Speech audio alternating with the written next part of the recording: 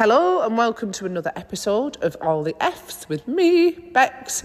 This one today is coming from the heart. I feel absolutely drawn to record this after a coaching call I've just had. So I'm not recording on my usual day, on my usual time, because I literally just wanted to hit record and get a message out to you that I've had with one of my one-to-one clients, a really meaningful chat that I thought all the girls who are listening to this need to know, and they need to spread the message that the way we talk to ourselves and about ourselves is so much more important than you think it is. It is absolutely imperative and impactful in terms of building and improving the relationship we have with ourselves. And I know that sounds like very airy-fairy, like barefoot in the forest, but that's not what I'm talking about. I'm talking about our self-esteem, I'm talking about our body image, our relationship with ourselves when we look in the mirror, how comfortable we are in our skin, even things like our relationship with food and how we show up in the world. So our conversation about ourselves and to ourselves is so important. We have to observe it and see what we're doing and step in and change it if we need to. So where this has come from, obviously I coach a lot of women. A lot of them have issues with those things I've mentioned: self-esteem, body image, mindset. But I've just had a coaching call with one of my one-to-one clients, which we use those calls for everything and anything. It could be talking about like training, nutrition, it could just be a bit of a natter, a catch-up. Some weeks they really need me to step in and take the reins for them and show them the truth of a situation. So this lady checked in with me. Her check-in form was pretty negative Nancy, I'm going to be honest, which isn't her usual go-to. I don't usually work with people who are not proactive with a growth mindset, as in something might be shit, but they're going to find ways to move forward with it. So I'm thinking, wow, like she's had a really terrible week. So I messaged her, let's get a coaching call booked in, and we had a natter. So basically this lady has been doing loads of positive things for months. She's been smashing her workouts with me, she's been on point with her nutrition, and she's been getting her steps in and basically creating new positive habits and behaviours. But after life threw her some absolute shitstorms last week, as life sometimes has a habit of doing to us, she retreated, and I mean completely retreated, okay? So not just not doing her workouts, but fucked everything off. Everything went in the fuck it bucket, including basics, even doing the housework. You know those weeks or even months where we're just so overwhelmed?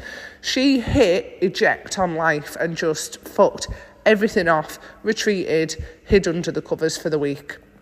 That happens, right? Sometimes that happens. It's not ideal. Nobody ever felt better, did they, like go to bed when they feel like shit anyway, go and shut in the curtains? But it happens. Sometimes as human beings, we need to retreat and recover. So that's what she did. But this is where it gets interesting. We have the coaching call. She tells me about the terrible week, and then she refers to herself as stupid a number of times, a failure. This is what I always do. I don't know why I can't cope with things. Why do I deal with stuff like this? And called herself a knob, a dick, and a number of other derogatory terms. So I stepped in and I said to her, listen to the way you talk about yourself. You talk about yourself as if you are the lowest of the low. You're a piece of shit. When actually all you did was have a challenging week that felt overwhelming and took a week off to retreat and just recharge. And this week, you're on a coaching call with me and we're looking at moving forward. And we're saying, what can we do this week? It doesn't have to be perfect, but it has to be a bit better than last week. So what can we do? What bar can we set? I said to her, do you have a best friend? She's like, yeah. Imagine that best friend comes round to your house, sits on your couch, head in her hands, breaking her heart, right, and tells you about the week you've just had. That's the week she's had. And your responses are exactly what her responses were. So you're just swapping roles. How do you approach your best friend? Do you say, mate, what a terrible week, what a shit show. I'm so sorry you've had to deal with that. How can we make this better? What do you need from me as your best friend? Do you need me to go for a walk with you at night to clear your head? Do we need to talk it through? Do we need more rest? Do we need to book a bloody spa break? I don't know, whatever it is. Or would you say to your best mate, you stupid knob, What a failure. Imagine doing that. You've done all that coaching with Bex for all those months and then you've just fucked it all off for a week. What a knob. I don't even want to be your friend anymore. You're embarrassing. What a loser. You're one of life's losers. Because that's how she was talking about herself. Now, when I put it in that concept, you're listening to this thinking, well, absolutely not. Never talk to my best friend like that. So I said to my coaching client, so let's just clarify, you would never talk to somebody that you cared about and respected like that, but you're more than happy to speak to yourself and about yourself like that. The person that's with you through your whole life, we're in this on our own. We come into the world on our own, we leave the world on our own. So doesn't it make sense that we should love, respect and care about who we are, the person we are, and not talk about ourselves like we're the lowest of the low? It has a huge impact. You've got to step in, observe these behaviours and challenge them. So that's this lady's homework this week. One, she'd already had that light bulb moment when I said you would not speak to your best friend or somebody you respected like this. Two, she now has to go away and actively challenge it. She's not going to fix it overnight. She's done this throughout her whole bloody life, given herself these labels, said what she is or what she isn't. So I've said you have to start challenging this. Take the role of the coach every day that I'm giving you now on this call. Don't speak about yourself like that to yourself. Don't speak to your husband about yourself like that. I'm this, I'm the other. As soon as that pattern starts, stop and think, how would I speak to my best friend because it's not like this? So that's her homework. And that is your homework. If you're listening to this and this podcast resonates and you know that that is a behaviour that you follow, you have to stop. You have to be your own best friend. You're dripping poison into your own ears.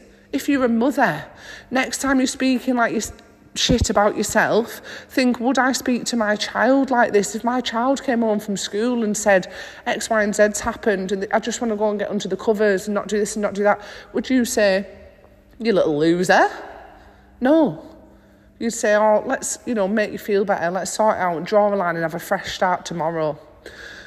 So there we go. I've got to go because this is in the middle of the day between clients. But like I say, I felt compelled to hit record and get this message out to you. So if this is you, please do the work. If you're struggling, if those habits are really ingrained, reach out to me or another coach that you trust for that support to help you get some perspective and to step in and help you challenge your behaviours.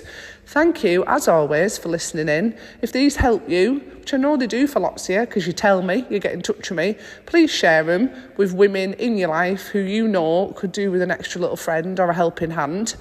Anyway, adios, ciao, lots of love.